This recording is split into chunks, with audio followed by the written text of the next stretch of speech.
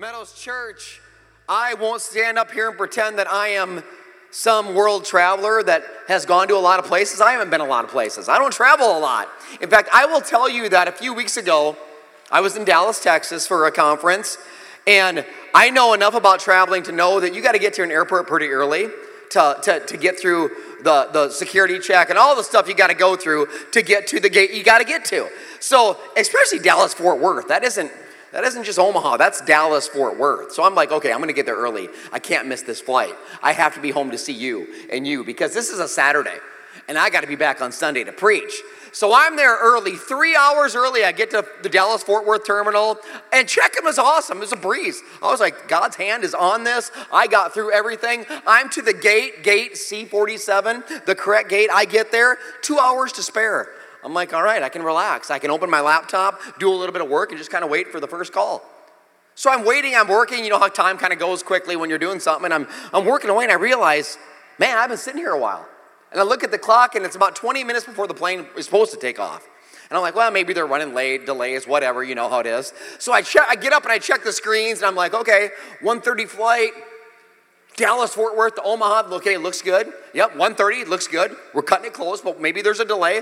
I look, okay, gate C19. I'm like, gate C19. I'm like, I'm at gate C47. And why does that say C19? I know I didn't get that wrong. So the guy next to me can see I'm kind of flustered, and he turns to me, and I turn to him. I said, do gates change?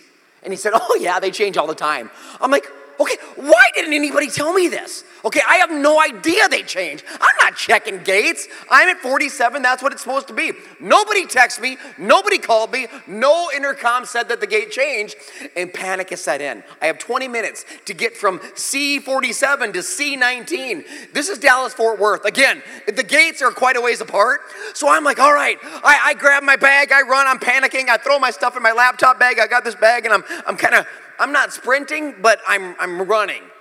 Okay, I'm jogging fast, but I'm still going, and it's awkward, and I got this thing, and I got Birkenstocks on. I'm like, this ain't working. So I stop, and I take my sandals off, and I'm that guy at the airport running in my bare feet. I mean, I took my pastor hat off. I put my crazy hat on. Get that out of my way. I got a plane to catch. So I am going, and I'm running. I only had to stop one time. Not bad, huh? To catch my breath, I was dying. It was a long ways. So I am running, and I'm going crazy, you guys. And I'm like, gate 22, gate 21, and I'm freaking out because it's closed. Gate 20, and then I look, and I'm like, gate 19, and I look outside, and I'm like, oh, the plane is still there. The tarmac is still attached, and I'm like, Jesus, you're good. That's good. You're good, and I'm dying. So I'm catching my breath, and I'm like, all right, perfect. But there's no one at the gate. It's like it's there, and there's the plane, but I'm like, I don't see anybody. So I go over to gate 20 gal, and I said, hey, I'm catching my breath. I'm like, that's my plane out there. And she's like, oh, that plane's closed. I said, no, it's not. That plane's wide open. I mean, that's my plane. Tarmac's attached. I said, I need to be on that plane. I'm kind of spitting here. I said, I need to be on the plane. I was spitting that day too. And I said, I need to be on that plane. And she says, she kept saying the same thing. I'm sorry, the gate's closed. I said, you're not understanding. I look at my ticket, B27, that's where I'm sitting. Okay, that's my seat. She's like, oh, sir, your seat would have been given to somebody at standby by now. I said, are you of the devil, or who are you? What is your, give it to somebody else? I said, if we go explain to that person that I'm here now, if they have any ounce of Jesus in them, they'll get off and they'll let me on. I said, you're not understanding. She said, sir, the gate's closed. The plane's closed. And you know, I tell you what, and she didn't know I was a pastor. I'm like, I will take you out. You don't need to know who I am, where I'm from. I was so upset. I sat down. I remember thinking, I don't get it. I'm staring at an airplane that is connected to a tarmac that I'm supposed to be on, and I can't get on it. And I sit down next to this gal next to me, and she's a flight attendant, and she just catches flights. They just let them on if there's room. There's no room, so she's sitting there too. And she said, you know, there's another flight going out to Omaha later today. And I'm like, oh, that's great. So I said, when? She said, well, it leaves at 10:30 tonight. I'm like, 10:30? That's like 8 hours away. I'm like, well, I guess we have time to talk then, don't we? So we just strike up a conversation, because what else am I going to do? And she starts to tell me how she's flying from Dallas to Omaha to see her son, who's going through a big, hard struggle. And I'm like listening, and she's telling me about it. I'm like, interesting. And her son's in Bellevue, and I'm like, oh, we meet in Bellevue. She's like, oh, my son has an event tonight at a place, and I'm going to watch his kids while he's there. And it's at the place called the Beardmore Event Center. I'm like, that's weird. We meet at the Beardmore Event Center. She's like, okay, this is crazy. So we start talking, and she starts telling me the struggle that her son's going through, and I'm realizing, oh my gosh. So here I am inviting this gal and her family to church at a Dallas airport, and she's like saying, we're going to come. I'm bringing my son. We're going to be there. And I sit back, and I'm like, okay, God, I'm still mad at you because the airplane's still sitting there, but you're doing something here. See, some of you came here today, and you're in a situation in your life that you don't get it. Like, there's questions. I don't understand why I'm here right now. I don't understand, God, what you're doing right now or what you're not doing. I don't get it. And God is like, you don't need to get it, because someday you will get it. See, someday you will understand. That's what he was telling me. I didn't know that God was going to put this woman next to me. I didn't know that we're going to have a conversation for like 45 minutes, because I had time, and 45 minutes about what her family was going through. And that God was going to use that to invite them to Meadows Church. I'm like, okay. God's working. This is so crazy. You guys, Jesus, when he had his last supper with the 12 disciples, the disciples would have been like that. They would have been like, I have no clue what you're doing right now, Jesus. I don't get it. He even said it to them. You're going to hear about it in just a second. I'll tell you this. If you brought a Bible or you have a mobile app with a Bible app, go to John 13. So John is a book in the New Testament. Matthew, Mark, Luke, and John all tell the story of Jesus' life from 4 different angles. It's incredible. So, and if you don't have those things, we'll put it up on the screen here in a second. But John 13 is this Last Supper. I mean, if you've been in the church at all, you've heard of that. This is the last gathering before Jesus would die the next day. Like, the next day is when he goes to the cross and he dies. Night before, he's gathered with his friends and he's saying things to them. And some of the things, like what he's about to say, doesn't make sense. Like, it's insane. So I'll show it to you. So in the first verse, listen, this is like Jesus' farewell address to his friends.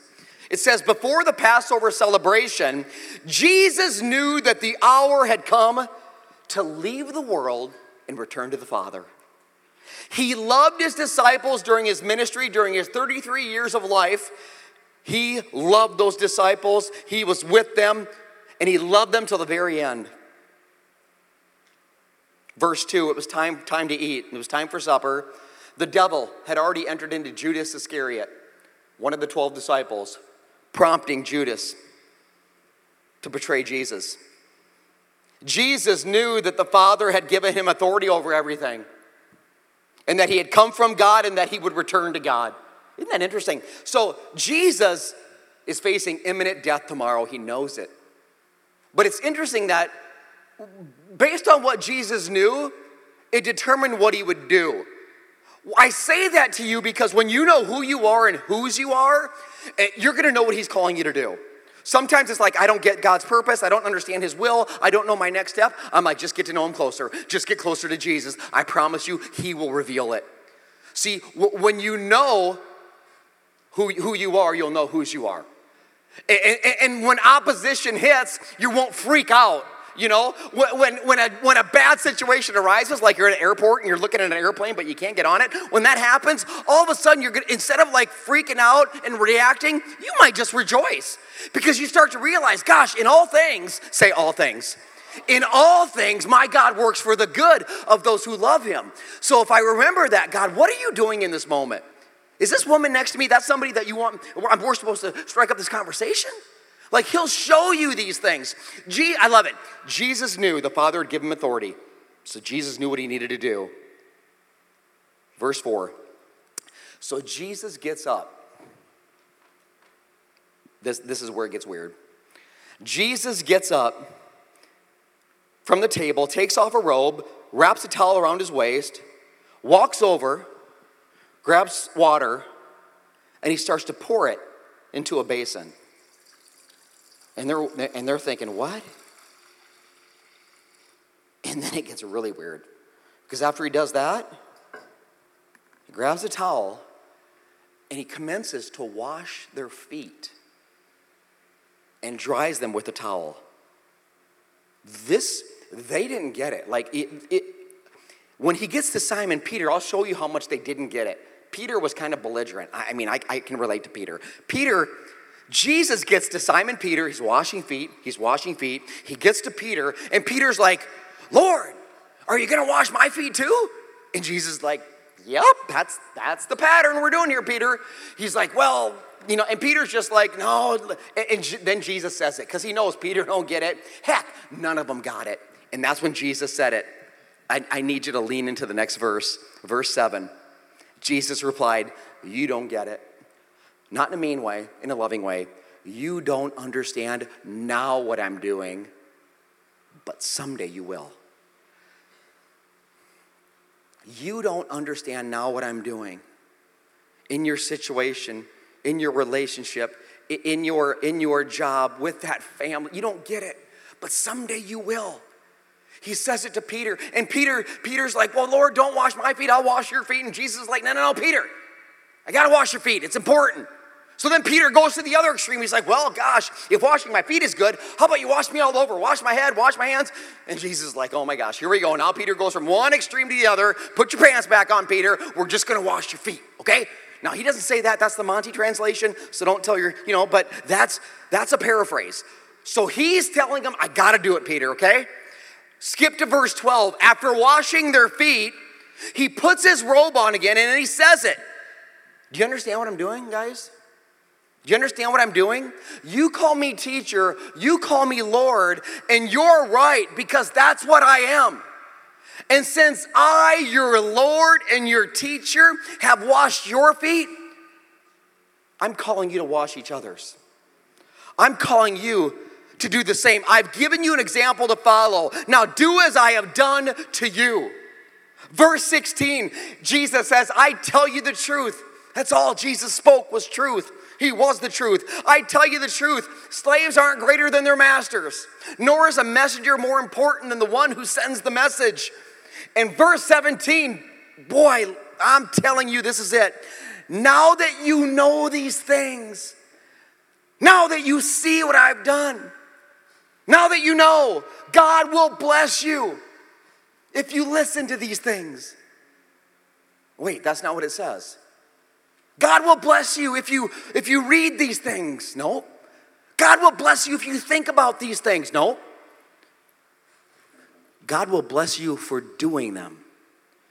God will bless you for doing them.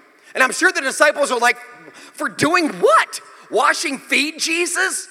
You're the most powerful person in the world. This is your final illustration? This is the final teaching? What? We've seen you do signs. We've seen you do wonders. We've seen you perform miracles and pedicures? That's the answer? This is I don't get it. See, washing feet's kind of a deal right now, especially in weddings. So if you go to a wedding ceremony, you might see the groom and the bride wash each other's feet in what's called a unity ceremony. So when Jody and I got married, we've been married 15 plus years, we didn't do that. We did the old traditional, I take a candle, you take a candle, we put them together and try not to start things on fire. It's just, that's what we did. Some of you did the sand, or you did the rope and you put it together, or whatever you found on Pinterest, you did something real cool. But the washing of the feet, this is what a lot of couples will do now. And it's such a humbling thing, but Jody and I, if that would have been a requirement for us getting married, well, we wouldn't be together. She ain't touching my feet. She just isn't into that. It's not her thing. And maybe it's because her jerk for a husband will sometimes, my feet, when they get real rough and callous, I'll kind of brush up against her and kind of scrape her leg. I know, pray for me, will you? But I think it's funny. She doesn't think it's funny. She doesn't find the humor in it at all. She wants to brush her fist against my face. It's like, that's not funny, honey. But side note, Jody kills plants in our home. We have no living plants in our home, none. Can't have them because she kills them. Now, I used to think, man, she's just not good. She doesn't have a green thumb. Now I'm starting to think she kills the plants to show me what she's capable of doing. I'm starting to think, okay, she's making a point. Scrape those crusty feet against me. But Jake, my 11-year-old, he loves feet. He's always cutting toenails. It's a weird deal. Dad, can I cut your toenails? I'm like, Jake, you just did 10 minutes ago, but sure, knock yourself out. I don't get it. It's almost a fetish. We probably need prayer. I don't know. It's just, he likes feet. Jody, not so much. The point is, the feet illustration with Jesus and the washing of the feet, probably one of the greatest leadership illustrations we'll ever see. Countercultural, yes. Jesus, what he taught the disciples on this day, and the reason they didn't get it is because it was so otherworldly. It's so, even today, that's not leadership. You don't get on your knees and wash feet, okay? But Jesus, this isn't the first time Jesus told them something crazy like that when it comes to loving others and leading others. Jesus, did you know one time, John and James, the best friends of Jesus, brothers, in Matthew 20, if you're not reading the Bible, man, I want you to start. I do. I tell you, 10 minutes a day for the rest of your days will change your days in God's word. Not only that, but there's things that'll make you laugh. This story, I read it, I'm like, that's funny. Like James and John, brothers, in Matthew 20, they have their mom, go to Jesus. They're like, Mom, ask Jesus if he'll, help us out. I'm not kidding you. You can read it. So their mom goes to Jesus. She's like, Jesus, yeah, James and John, when you establish your kingdom, Jesus, James wants to be on your one side and John wants to be on your other side. And she's literally asking that for her kids. I mean, you ever heard of a helicopter parent? You ever heard of that? Okay, one of you? Good. So I'll tell you what it is. A helicopter parent is a parent that they fly in and help the kid when the kid's in trouble, okay? Like if Junior's got himself in trouble, they'll save the day. My mom was not that, okay? My mom, like hypothetically, let's say I spent a night in jail. This is hypothetical. Let's just pretend. Anyway, so the last person I would call is my mother. That's the last person I call. Because you know what she'd tell me? Oh, hey, Monty, yeah, oh, Mom, I'm hanging out, I got arrested, and here's what's going on. Oh, you got arrested? Oh, so you're in jail? Oh, so you got yourself in there? Yeah, I got myself in there. Okay, well, you'll find a way to get yourself out. Love you, click. That's tough love right there. I'm like, Mom, that's my one call. Mom, that's no helicopter parent there. But now there's a new thing, Casey. You know what it's called? This is true. I'm not lying. I'm your pastor. I'm not going to lie to you. A lawnmower parent. This is true. Lawnmower parents. This is for like the newer generation, and I love young generation. I love millennials. I love Generation Z, future leaders of the world. But their parents are kind of jacked up once in a while. This is a problem. This is what a lawnmower parent. I wrote down the definition so I don't get it wrong. Lawnmower parents go to whatever length necessary to prevent their child from having to face any struggle, any adversity, any problem. So they don't want their kid even in the mess. They want to prevent them from the jail altogether or whatever the dysfunction is. That's what they do. So do you know that there are parents, this isn't true, I don't know the percentage, but there are parents of young, maybe 18, 19, 20, 20-year-old kids that they literally go to the job interview with the kid. Yeah, I know, that's what I said. What? And you think, oh, they're just there to support them. They're in the lobby praying for them. No, they want to go into the interview. So if the questions get too hard, we can help little Jimmy answer the question. I'm like, are you kidding me? If anybody in this room is like that, listen, you need to repent right now. We want to pray for you. We want to exorcise a demon out of you. I don't know what was wrong with you, but that's wrong. That's jacked up. Are you kidding me? Though I was a lawnmower parent on Friday, not in that way. I told Ava, I said, Ava, get your butt outside and mow the lawn. It's like this tall. That's the kind of lawnmower parent I am. But I'm like, that was James and John's mom, a lawnmower mom. She's like, Jesus, can they be on your left? Can they be on their, okay, whatever. So my point is this. What Jesus was modeling at the Last Supper, it was insane. After that Matthew 20 thing, here's what Jesus said it again. He said this in Matthew 25 through 28. After mom asked that, Jesus said, all right, we need a meeting. This is messed up. Calls them together. He says, you know that the rulers of this world lord it over the people. Officials flaunt their authority. Leaders want to be all that of those under them. But he says, among you, it must be different. Jesus is calling us to a different standard. Whoever wants to be a leader must be a servant. That's what he said. must be your servant. Whoever wants to be first must become your slave. And then he blows them away with the next statement. For even the Son of Man, even me, Jesus Christ, came not to be served, but to serve others and give my life as a ransom for many. Jesus, you are the most powerful person in the world. You can command anybody to serve you and it would be okay. But yet all he did was serve others. You know what our world would say? Our world would define leadership as authority, power, position. Jesus, he would say it's love, humility, service.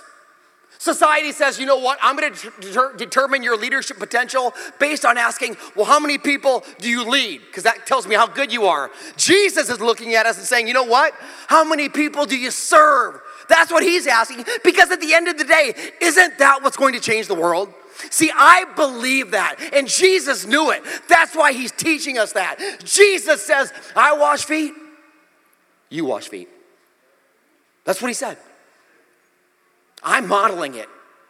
You think I want something from you? No. I want something for you. This is a radical thing. Takes me to the main point. You need to own this. When we become servants, say servants. See, servant isn't a word that we hear a lot today. Probably need to hear it more. Jesus said it all the time. When we become servants, we'll experience the life that Jesus intended. When we become servants, we will experience life the way Jesus intended. Here's what I know about you, even if I don't know you. You want to make a difference. You do. You want your life to matter. You want to live your purpose. Say purpose. Purpose. Here's the problem. A lot of people want to live the purpose. They just don't want the perspiration that's required to live the purpose. That's the difference. Oh, I want in the game. Series is called Get in the Game. Get in the game. But we don't want to go to practice. We don't want to do the work. Or we want in the game and then we're going to tell somebody else how to play their game, how to play their position. I love that. Let me fix you. Let me help you. Let me tell you who to date, who not to date, what job to take, what job not to take. It's like, why are the people that are doing that the people that have no idea what they're doing? Why? My gosh, I'm a pastor. I have some financial advice. I want to, you could invest in this and do this. I'm like, okay, but aren't you the same guy who filed bankruptcy 3 times? I mean, seriously, I can lose my own money all by myself. I don't need your help. It's like, but we think we're going to save people. We're going to help people in that way. Listen to me. I think we should leave the saving to Jesus. I do. He's good at it. Like, he's called to do it. He's not calling us to save anybody. Jesus is calling us to serve people, to love people, to point people to him. At the end of the day, isn't it true? Save people, serve people. If you've been saved by Jesus Christ, if you've called on his name and accepted him into your life, I'm telling you, your next step, well, Jesus is telling us. Saved people. And if that's not you, boy, I tell you what, God's got a word for you. When we serve, Jesus saves. I see it all the time. Let's talk about what's happening in your church. Meadows is 22 months old, and that's young. But yet God is doing something supernatural that we expect him to do because he's a supernatural God, so we expect that. Like, I would expect growth. Healthy things grow, honestly, right? We don't have to fabricate it. We don't have to, all we need to do is our part. We plant, we water. God, you'll make it grow. He does what he does. He's good at what he does. Did you know last weekend, check this out. Last weekend, we're still in summer, barely, but we're in summer when traditionally you don't grow. Last weekend, Meadows, we had our highest attendance ever in our church last week. So we give God glory for that. And we praise God for that. And that is awesome. And that is great. But here's what saddens my heart. Most churches, especially in our country, are not growing. Okay, you might say most, what, 60%? 95%. 95% of churches are plateaued or declining. And I'm telling you, today's teaching is central to why. Let me explain. Let me say this first of all, because I've gotten pushback on this, which I can't believe. God wants his church to grow. Okay, God wants his church to grow. I'm never going to apologize for a big vision or that we want to reach people for Jesus. Why would we apologize for that? That's what God's calling us to do. But sometimes people push, they're like, well, if God wants his church to grow, or those 95% of churches to grow, he'll grow them, he'll do it. Okay, my response to that is bull crap, okay? And that's my censored response. Bull crap. God wants his church to grow. Like Jesus did not hang on a cross for his church not to grow. Did he? Okay, well, it sounds like it's all about the numbers. Yes, now you're catching on. Why? Because every number has a name, and every name has a story, and every story matters to God. You matter to God, and you matter to God, and so do you. You matter. It's what they represent. So I'll never apologize for having a big vision about a church. You have it too. I know you do. That's why you're here. But I'm telling you, there's something, like in the church world, there's something called the 20-80. So the 20-80, that don't make sense to you, but it will in a second. It's not a good rule, it's a bad rule. It's not good. It means 20% of the people do 80% of everything. This is common, very common. Maybe in the church you grew up with or whatever, very common. You see the same people. It's the same people serving. It's the same people doing the outreach. It's the same people making the phone calls. It's the same people giving their tithe. It's the same people on a dream team. It's the same people in a life. It's always this 20%. Okay, it's going to kill the 20%, unfortunately, and the 80% will never live their purpose. It's so dysfunctional. It is so unbiblical. Like people will say, well, pastor, you're the pastor, you do the ministry. Okay, let me read you scripture. Don't take Monty's word for it, take the Bible. Ephesians 4:11 and 12. Because I used to think that same thing. If you think that, I'm not mad at you. I think most people think that. Church staff, you do the ministry, we'll come and show up and whatever. Ephesians 4:11 and 12. Now these are the gifts Jesus Christ gave to his church, his bride. His plan to save his people through his salvation.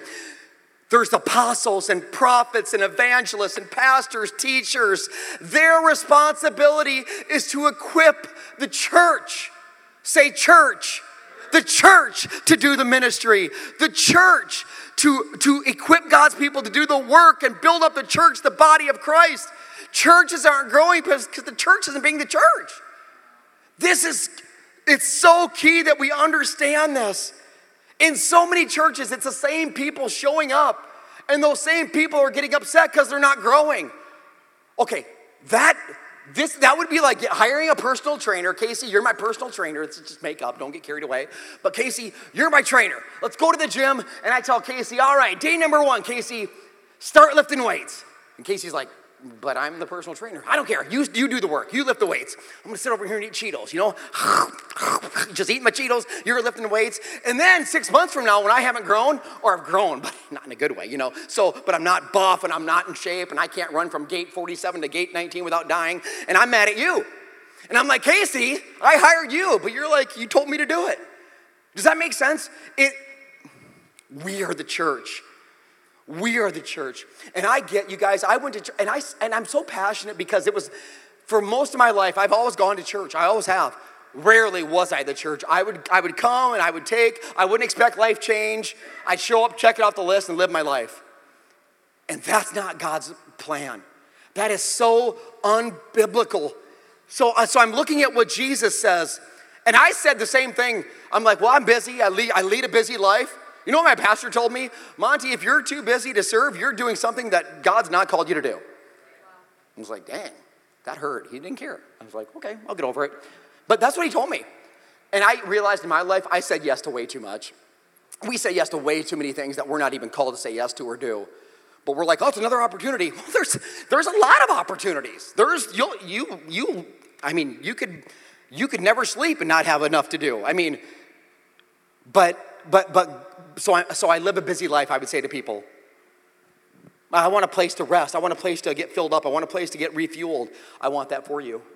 That's why you're here right now. I want to pour into you. I want to love you. I want to feed you God's word. I want to encourage you. I want to show you that there's hope beyond anything that you're going through. But ultimately, once you get fed up, or once you get fed, and once you get filled up, my purpose for you is that you'd pour it out, so someone else can have the same thing that you have. That's why we talk about attend a service and serve a service. You get filled up, you get poured into, you get loved, and then you can go and you can pour out so someone else can get what you have. This is the beauty of the church. This is the beauty when the church comes together. But I believed growing up in the church, well, if I just come and I just attend, I'm going to get filled up and I'm going to get changed. I was so wrong. I was so wrong. Jesus promised that those who serve will be blessed. And I'm not just talking in the church. I'm just talking serving, loving others, truly being the hands and feet of Jesus. It's amazing, but it's so countercultural. I tell our dream teams all the time, our dream teams, those are our serving teams. We call them dream teams because I guarantee you, ask them. When you find your wheelhouse, when you find what you're called to do and you get to do it and live out your purpose in the church and in the world, you're living the dream. That is the dream team. So they're on these dream teams. And I tell them all the time, I said, listen, guys and gals, if the pastor don't show up, if your dysfunctional pastor misses a flight like he's been known to do, guess what?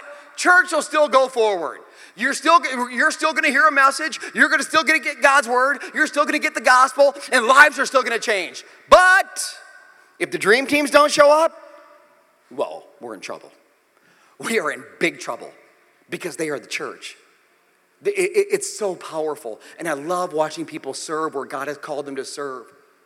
I want to show you a story quickly here about Blake. Blake is on our worship dream team, and Blake's life is literally, you ask him, you find him after the service, you ask him how Jesus Christ is transforming his life through the church. Ask him. He'll tell you. It is amazing, but I'll let him talk to you for a second here. Check out the screen. Watch this. Well, my name is Blake. I'm on the worship team at Meadows. Playing bass right now. It's pretty awesome. Really enjoy doing it. I knew I needed to get into serving when I actually started serving. There was a moment before where I wasn't sure about it, and it wasn't until I started actually doing it that I became sure that it was what I was called to do. Serving means a lot to me. It's really hard to actually express. Like, I practice every single day for worship, and it's not because I want to be perfect or anything. It's because I love doing it. I think if you're even thinking about getting into a serving role in the church, just do it. What is there to lose, really? If you really think about it, what can you lose? Time? God will give you more of that, you know. Energy? God will give you more of that. Serving is important because through serving, we build community and rapport with each other. Through serving, we actually build relationships with each other, and that allows us to grow together rather than alone. If someone was unsure about whether or not they should serve people, I would tell them why I got into serving. I was uncertain whether or not I should actually serve, but I decided to step into it anyways. And that's what I would say, is to just try it out. I just really love my dream team.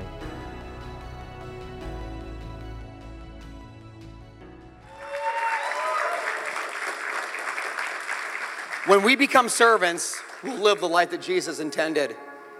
I will guarantee you, Blake and every other dream team member, they had no idea what God was going to do when they said yes. Does Blake put in a lot of time? Yep. A lot of it we don't even ask him to do. He just does it on his own because he wants to give God his best. Serving changed my life. When I gave my life to Christ 12 years ago, well, you need to know that when you're dysfunctional and you're messed up and you're desperate, I just talked to a gal at our 9 o'clock service. That's where she was, and I was deep in my heart, I was praising God. I'm like, God, she's ready. She's broken. Sometimes you need to be broken before you can find the Lord. That's where I was, desperate and dead. Serving was the last thing on my mind. I just wanted to stop doing drugs. I wanted to stop lying to my wife and my family. I wanted to quit living a double life and pretending like I was somebody I wasn't. I wanted to quit feeling dead on the inside because I felt it every day, and it was misery, and I was miserable. Serving and attending, I wouldn't even know what you're talking about. I just want to live to see another day. Something happened 12 years ago, and like the woman that I talked to at the 9 o'clock service, I was so broken. And I remember sitting in church and being dysfunctional and wanting to use drugs, but yet wanting to live a life that I knew deep in my heart that Jesus purposed and planned for me, but I was so far from it. And I'm in there, and The pastor's preaching like I'm preaching to you, and I just felt this overwhelming presence. One was worthlessness, and just like, I'm so worthless. I'm so... But on the other side, I felt like, God, you're doing something. I don't know what. And I remember saying yes to Jesus, and I remember standing up, and I'm like, I'll give my life to this. I had no idea what it meant. And I was compelled to do something. You know what the church did? They said, you need to serve. I didn't even know what that meant. I'm like, I need to go in the community. They're like, no, start in the church. I said, okay, what, where? They said, we'll start in our kids' ministry. And that's what I did. Like, I didn't ask for it. They just said, here, serving kids. And then I kept doing it. And then they kept giving me more positions and leadership and this and that. Can I tell you something about my story? People always ask, well, how do you got a platform and you get this church and it's growing and it's all. I'm telling you, it ain't me. It is not. I just kept saying yes. If the church would have never challenged me, I wouldn't be here. If they would have never let me lead, I didn't ask for the leadership. I didn't ask to be in kids ministry. I didn't ask to be a campus pastor. I didn't ask to plant a church. I didn't ask any of that. They just kept presenting it, and I just kept, okay, I guess, I don't know. I just kept saying yes. And all of a sudden, I'm in my purpose here, and I desperately want that for you as you look at me and listen to me. I yearn for you to live your purpose. Like, I exist so that you would live your purpose. That's what I want for you. I want it so desperately, but I know that we don't know what's best for us. I had no idea serving is going to change my life. Oh my gosh, the kids ministry, I was learning stuff in the kids ministry. I'm like, wow, that happened in the Bible? I'm like, I didn't know the Bible. I mean, I'm learning stuff in the elementary room. I'm like, wow, this is crazy. It's nuts. And it's happening here in our kids ministry. Oh gosh. Okay, side note. Last weekend, this woman comes in our church. I know her. Comes with her 2 young kids. And I said, hey, it's good to see you. And you know what she says to me?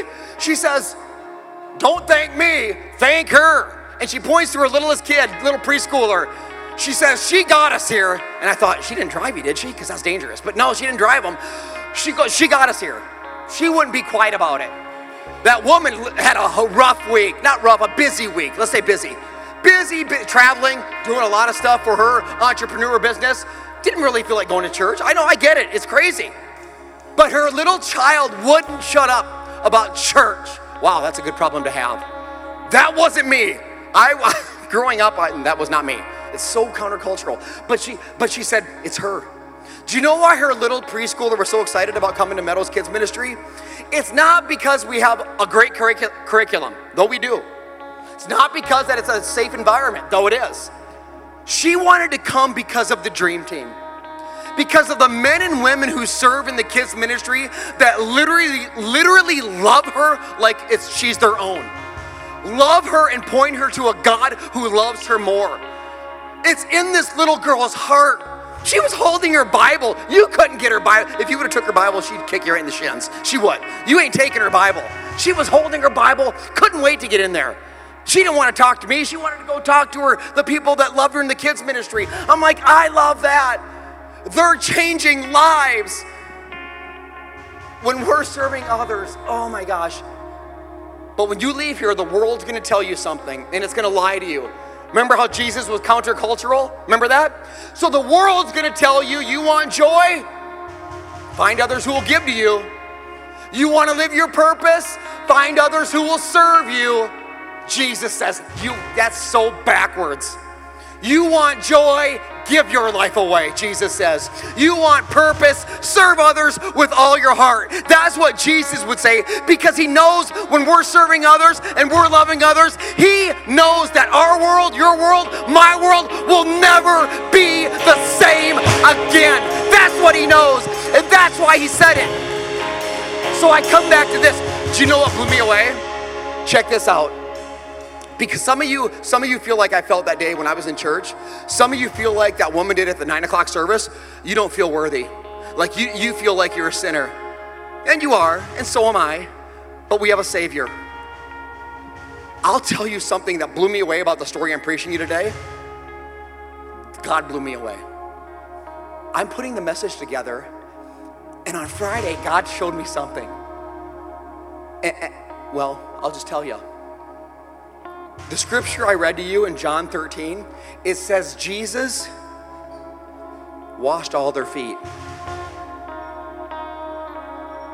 Do you remember verse 2 or 3 when it says Satan entered Judas and prompted him? Judas was one of those disciples. And I remember just thinking, Jesus washed Judas's feet. The King of Kings and Lord of Lords. The guy in his inner circle who would backstab him and turn him over to be killed. Jesus knew that was going to happen. He knew who was going to do it, Judas. But what does Jesus do? This blew me away. He would get on his knees. Judas, come here. And Judas is like, I didn't even know he was going to. I didn't know. I thought he might skip me because I'm about ready to blow this joint and go turn him in. Jesus knew it. Judas, come here. And he looked at Judas with love in his eyes, no different than Peter, James, John, Thomas, or any of them. And I picture the Lord taking off Judas, taking off Judas's sandals. And I think about what Judas was thinking. Judas is like, oh my gosh. I bet Judas felt worthless. I bet he did. I bet he felt worthless. I felt that way in my life. I hate it.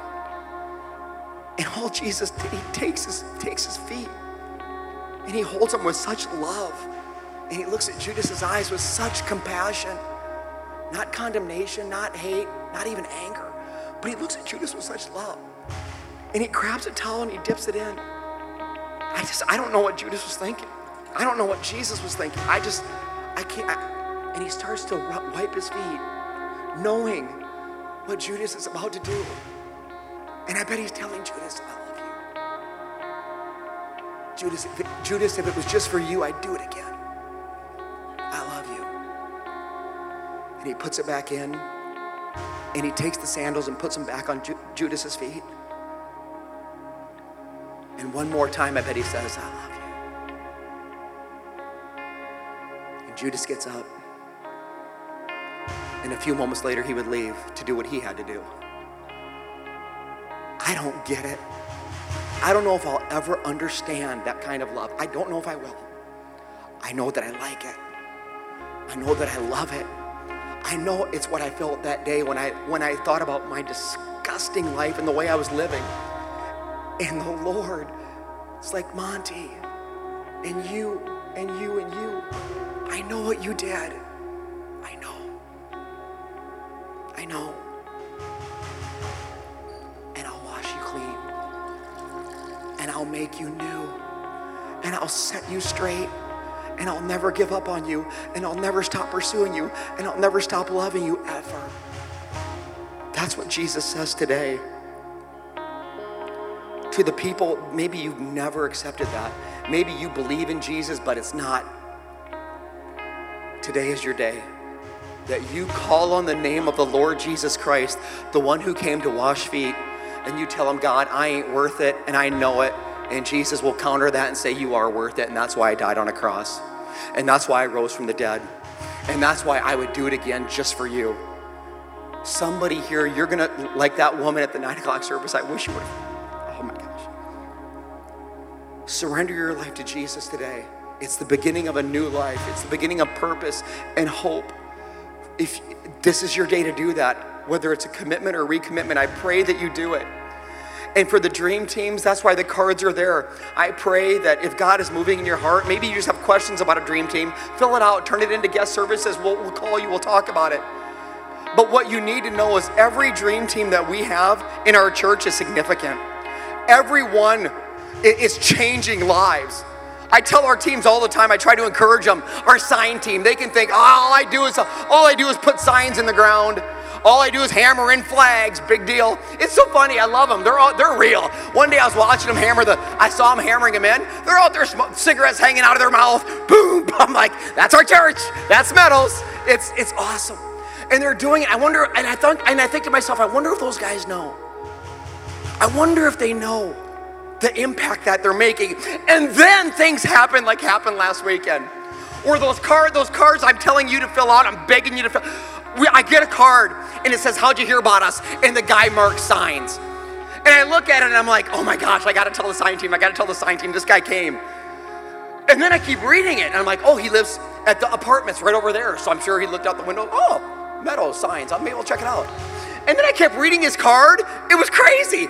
Guy was 88 years old. That's awesome. 88 years old, sees the signs, gets up, comes over here, and guess what? He recommits his life to Jesus Christ in our church. Is that amazing? I'm telling you, I don't care if you're 8 or you're 88. If you're breathing, God's moving. And if you're not dead, guess what? Your God is not done. Give him praise, somebody. I need to hear you louder than that. I need to hear you louder than that. I need to hear you. Oh my God. Your Father in heaven loves you. He loves you. Do you hear it? Do you see it?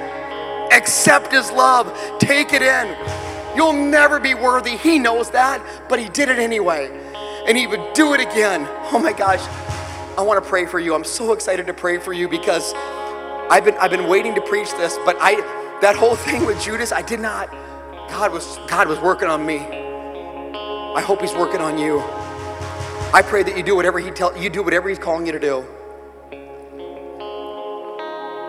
Father, oh man, I thank you so much for your truth.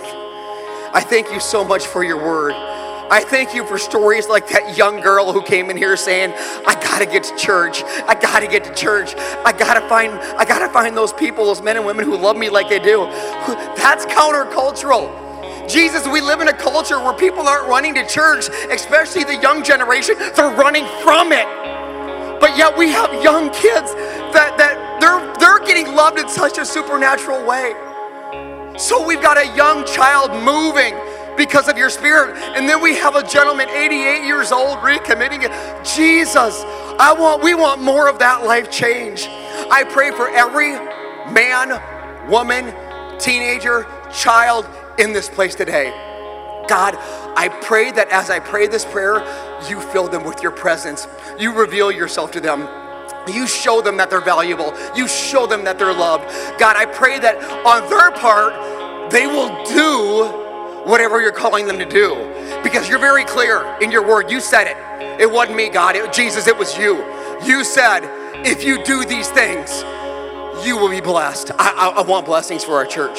I want blessings for these men and women, these boys and girls. I want them to be blessed. I want them to live their purpose, Jesus. I thank you so much for your truth.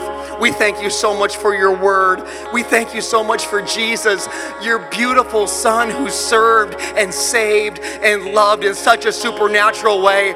People were just drawn to it like a magnet. Love is the most attractive force in the world. And Jesus, nobody loved like you do. You love people that they didn't have to love you back.